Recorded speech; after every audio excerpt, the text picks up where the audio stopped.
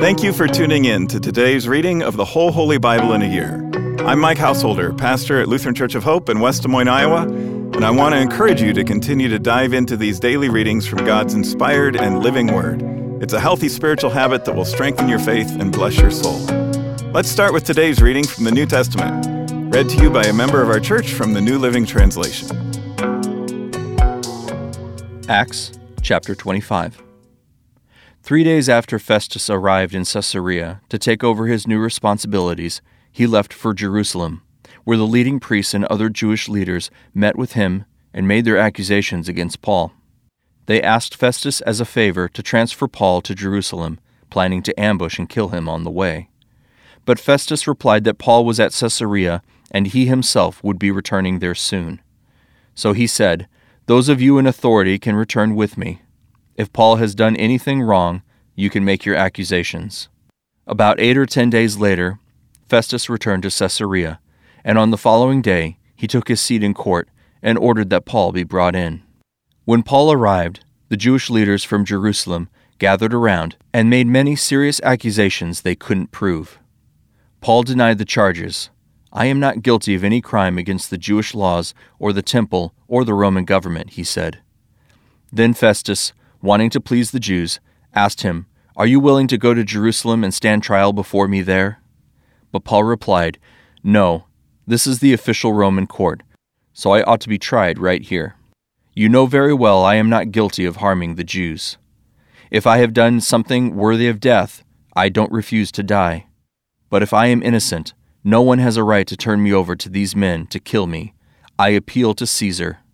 Festus conferred with his advisers and then replied, "Very well, you have appealed to Caesar, and to Caesar you will go." A few days later, King Agrippa arrived with his sister Bernice to pay their respects to Festus. During their stay of several days, Festus discussed Paul's case with the king. "There is a prisoner here," he told him, "whose case was left for me by Felix. When I was in Jerusalem, the leading priests and Jewish elders pressed charges against him and asked me to condemn him. I pointed out to them that Roman law does not convict people without a trial. They must be given an opportunity to confront their accusers and defend themselves. When his accusers came here for the trial, I didn't delay. I called the case the very next day and ordered Paul brought in. But the accusations made against him weren't any of the crimes I expected. Instead, it was something about their religion and a dead man named Jesus, who Paul insists is alive. I was at a loss to know how to investigate these things, so I asked him whether he would be willing to stand trial on these charges in Jerusalem.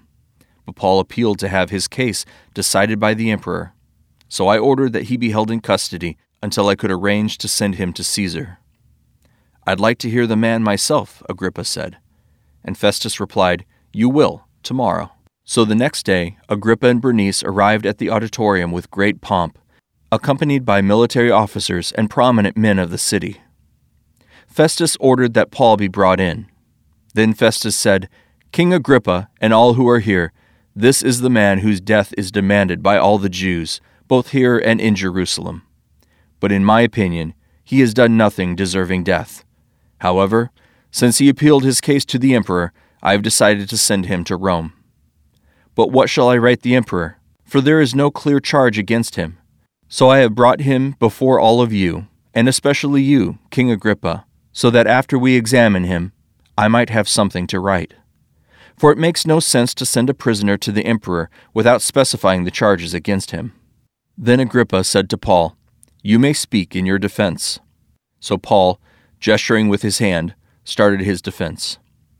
"I am fortunate, King Agrippa, that you are the one hearing my defense today against all these accusations made by the Jewish leaders.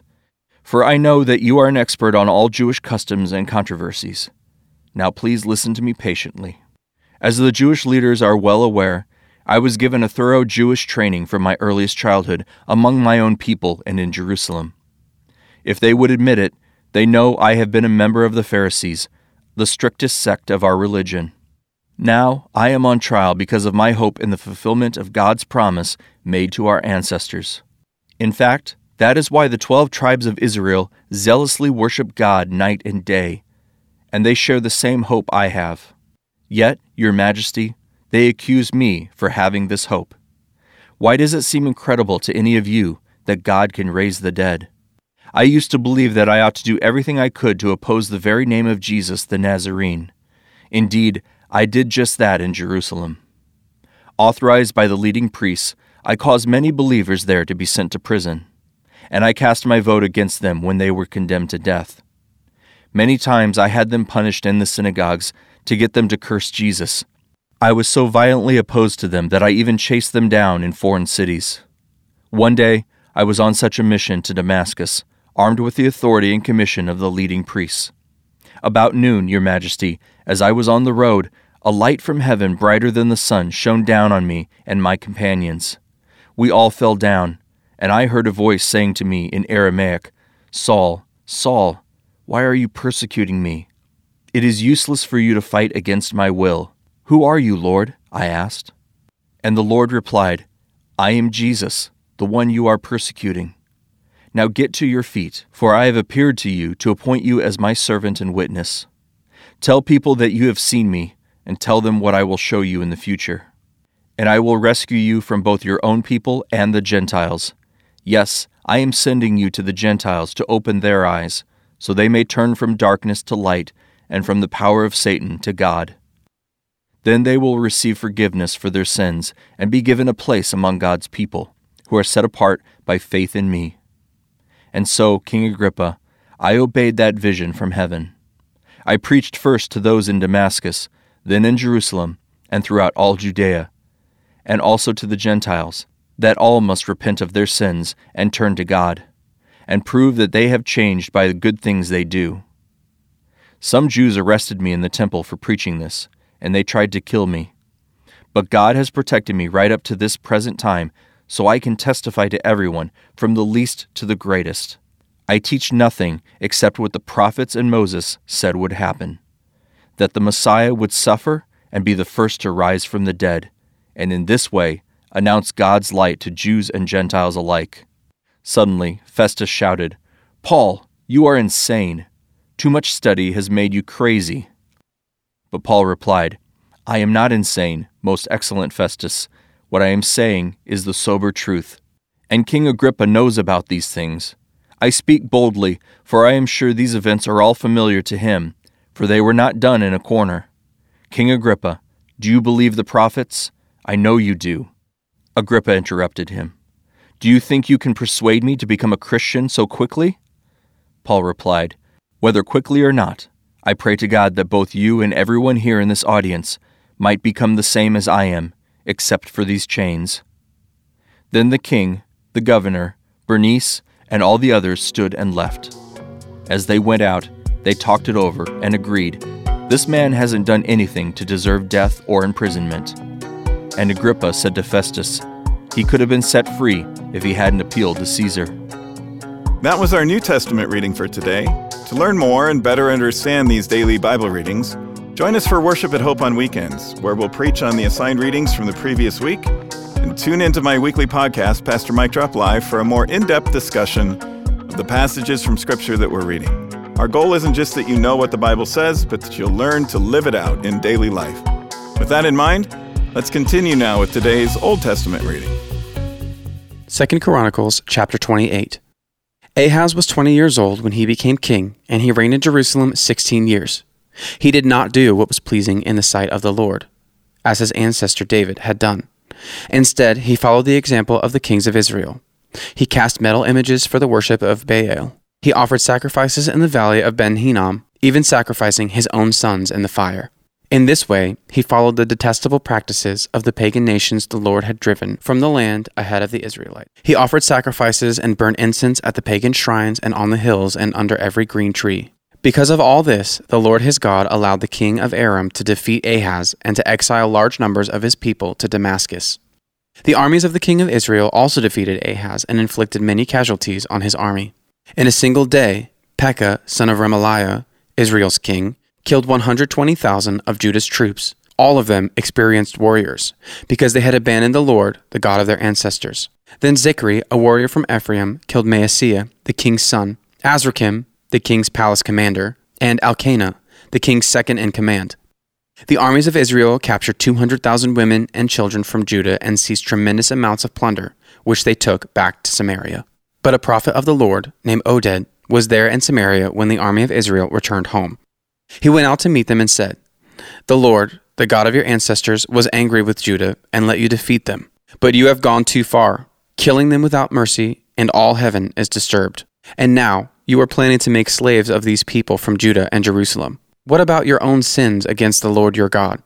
Listen to me and return these prisoners you have taken, for they are your own relatives. Watch out, because now the Lord's fierce anger has been turned against you." Then some of the leaders of Israel, Azariah, son of Johanan, Berechiah, son of Mishalemoth, Jehizkiah, son of Shallum, and Amasa, son of Hadlai, agreed with this and confronted the men returning from battle. "You must not bring the prisoners here," they declared. "We cannot afford to add to our sins and guilt. Our guilt is already great, and the Lord's fierce anger is already turned against Israel." So the warriors released the prisoners and handed over the plunder in the sight of the leaders and all the people. Then the 4 men just mentioned by name came forward and distributed clothes from the plunder to the prisoners who were naked.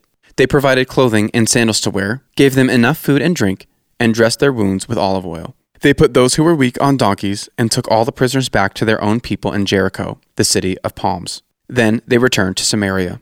At that time, King Ahaz of Judah asked the king of Assyria for help. The armies of Edom had again invaded Judah and taken captives.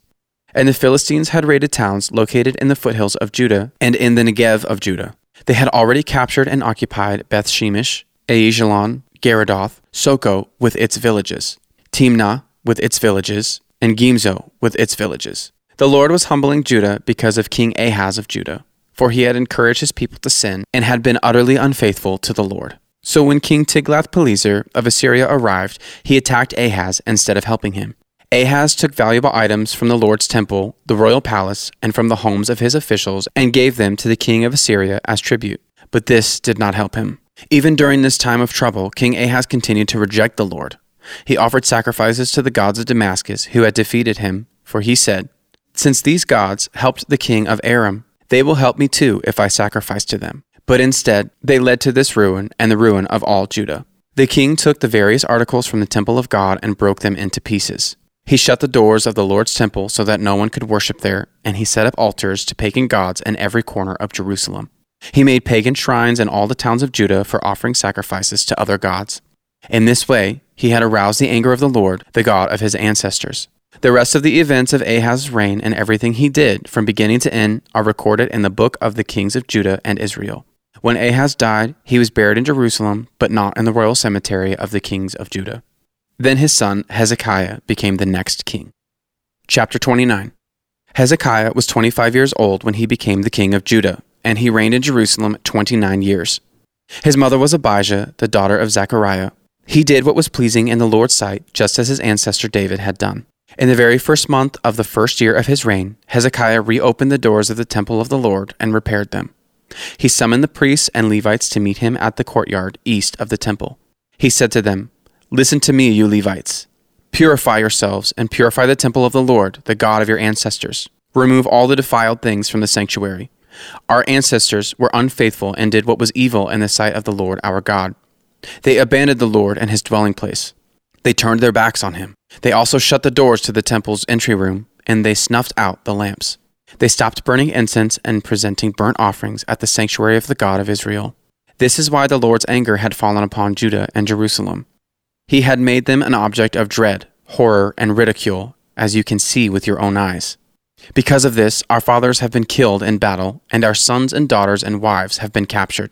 But now I will make a covenant with the Lord, the God of Israel, so that his fierce anger will turn away from us. My sons, do not neglect your duties any longer. The Lord has chosen you to stand in the presence to minister him, and to lead the people in worship and present offerings to him." Then these Levites got right to work.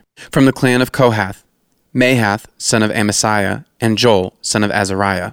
From the clan of Merari, Kish, son of Abdi, and Azariah, son of Jehalalel. From the clan of Gershon, Joah, son of Zimmah, and Eden, son of Joah. From the family of Elizaphan, Shimri, and Jael. From the family of Asaph, Zechariah and Mattaniah. From the family of Heman, Jehiel and Shimei. From the family of Jeduthun, Shemaiah and Uzziel. These men called together their fellow Levites, and they all purified themselves. Then they began to cleanse the temple of the Lord, just as the king had commanded. They were careful to follow all the Lord's instructions in their work. The priests went into the sanctuary of the temple of the Lord to cleanse it, and they took out the temple courtyard and all the defiled things they found. From there, the Levites carted it all out to the Kidron Valley. They began the work in early spring on the first day of the new year, and in 8 days they had reached the entry room of the Lord's temple. Then they purified the temple of the Lord itself, which took another 8 days. So the entire task was completed in 16 days. Then the Levites went to King Hezekiah and gave him this report. We have cleansed the entire temple of the Lord, the altar of burnt offering with all its utensils, and the table of the bread of the presence with all its utensils. We have also recovered all the items discarded by King Ahaz when he was unfaithful and closed the temple. They are now in front of the altar of the Lord, purified and ready for use. Early the next morning, King Hezekiah gathered the city officials and went to the temple of the Lord. They brought 7 bulls, 7 rams, and 7 male lambs as a burnt offering, together with 7 male goats as a sin offering for the kingdom, for the temple, and for Judah. The king commanded the priests who were descendants of Aaron to sacrifice the animals on the altar of the Lord. So they killed the bulls, and the priests took the blood and sprinkled it on the altar. Next, they killed the rams and sprinkled their blood on the altar. And finally, they did the same with the male lambs. The male goats for the sin offering were then brought before the king and the assembly of the people, who laid their hands on them. The priests then killed the goats as a sin offering and sprinkled their blood on the altar to make atonement for the sins of Israel. The king had specifically commanded that this burnt offering and sin offering should be made for all Israel. King Hezekiah then stationed the Levites at the temple of the Lord with cymbals, lyres, and harps. He obeyed all the commands that the Lord had given to King David through Gad, the king's seer, and the prophet Nathan. The Levites then took their positions around the temple with the instruments of David, and the priests took their positions with the trumpets. Then Hezekiah ordered that the burnt offering be placed on the altar. As the burnt offerings were presented, songs of praise to the Lord were begun, accompanied by trumpets and other instruments of David, the former king of Israel. The entire assembly worshipped the Lord as the singers sang and the trumpets blew, until all the burnt offerings were finished. The king and everyone with him bowed down and worshiped. King Hezekiah and the officials ordered the Levites to praise the Lord with the psalms written by David and by Asaph the seer. So they offered joyous praise and bowed down and worshiped. Then Hezekiah declared, "Now that you have consecrated yourselves to the Lord, bring your sacrifices and thanksgiving offerings to the temple of the Lord." So the people brought their sacrifices and thanksgiving offerings, and all whose hearts were willing brought burnt offerings too. The people brought to the Lord 70 bulls, 100 rams, and 200 male lambs for burnt offerings. They also brought 600 cattle and 3,000 sheep and goats as sacred offerings. But there were too few priests to prepare all the burnt offerings. So their relatives, the Levites, helped them until the work was finished and more priests had been purified. For the Levites had been more conscientious about purifying themselves than the priests had been. There was an abundance of burnt offerings along with the usual liquid offerings, and a great deal of fat from the many peace offerings. So the temple of the Lord was restored to service, and Hezekiah and all the people rejoiced because of what God had done for the people, for everything had been accomplished so quickly. Chapter 30. King Hezekiah now sent word to all Israel and Judah, and he wrote letters of invitation to the people of Ephraim and Manasseh. He asked everyone to come to the temple of the Lord at Jerusalem to celebrate the Passover of the Lord, the God of Israel. The king, his officials, and all the community of Jerusalem decided to celebrate Passover a month later than usual. They were unable to celebrate it at the prescribed time because not enough priests could be purified by then, and the people had not yet assembled at Jerusalem. This plan for keeping the Passover seemed right to the king and all the people. So they sent a proclamation throughout all Israel, from Beersheba in the south to Dan in the north, inviting everyone to come to Jerusalem to celebrate the Passover of the Lord, the God of Israel. The people had not been celebrating in great numbers as required in the law. At the king's command, runners were sent throughout Israel and Judah. They carried letters that said, "O people of Israel, return to the Lord, the God of Abraham, Isaac, and Israel, so that he will return to the few of us who have survived the conquest of the Assyrian kings. Do not be like your ancestors and relatives who abandoned the Lord, the God of their ancestors, and became an object of derision, as yourselves can see. Do not be stubborn as they were, but submit yourselves to the Lord. Come to his temple, which he has set apart as holy forever. Worship the Lord your God, so that his fierce anger will turn away from you. For if you return to the Lord, your relatives and your children will be treated mercifully by their captors, and they will be able to return to this land. For the Lord your God is gracious and merciful. If you return to him, he will not continue to turn his face from you. The runners went from town to town throughout Ephraim and Manasseh as far as the territory of Zebulun, but most of the people just laughed at the runners and made fun of them. However, some people of Asher, Manasseh, and Zebulun humbled themselves and went to Jerusalem. At that time, God's hand was on the people in the land of Judah, giving them all one heart to obey the orders of the king and his officials, who were following the word of the Lord. So a huge crowd assembled at Jerusalem in mid-spring to celebrate the festival of unleavened bread. They set to work and removed the pagan altars from Jerusalem. They took away all the incense altars and threw them into the Kidron Valley. On the 14th day of the second month, 1 month later than usual, the people slaughtered the Passover lamb. This shamed the priests and Levites, so they purified themselves and brought burnt offerings to the temple of the Lord. Then they took their place at the temple as prescribed in the law of Moses, the man of God. The Levites brought the sacrificial blood to the priests, who then sprinkled it on the altar. Since many of the people had not purified themselves, the Levites had to slaughter their Passover lamb for them, to set them apart for the Lord. Most of those who came from Ephraim, Manasseh, Issachar, and Zebulun had not purified themselves.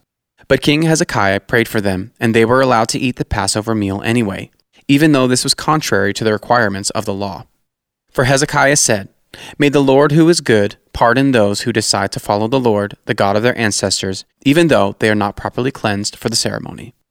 And the Lord listened to Hezekiah's prayer and healed the people. So the people of Israel who were present in Jerusalem joyously celebrated the festival of unleavened bread for 7 days. Each day the Levites and priests sang to the Lord, accompanied by loud instruments. Hezekiah encouraged all the Levites regarding the skill they displayed as they served the Lord. The celebration continued for 7 days. Peace offerings were sacrificed, and the people gave thanks to the Lord, the God of their ancestors.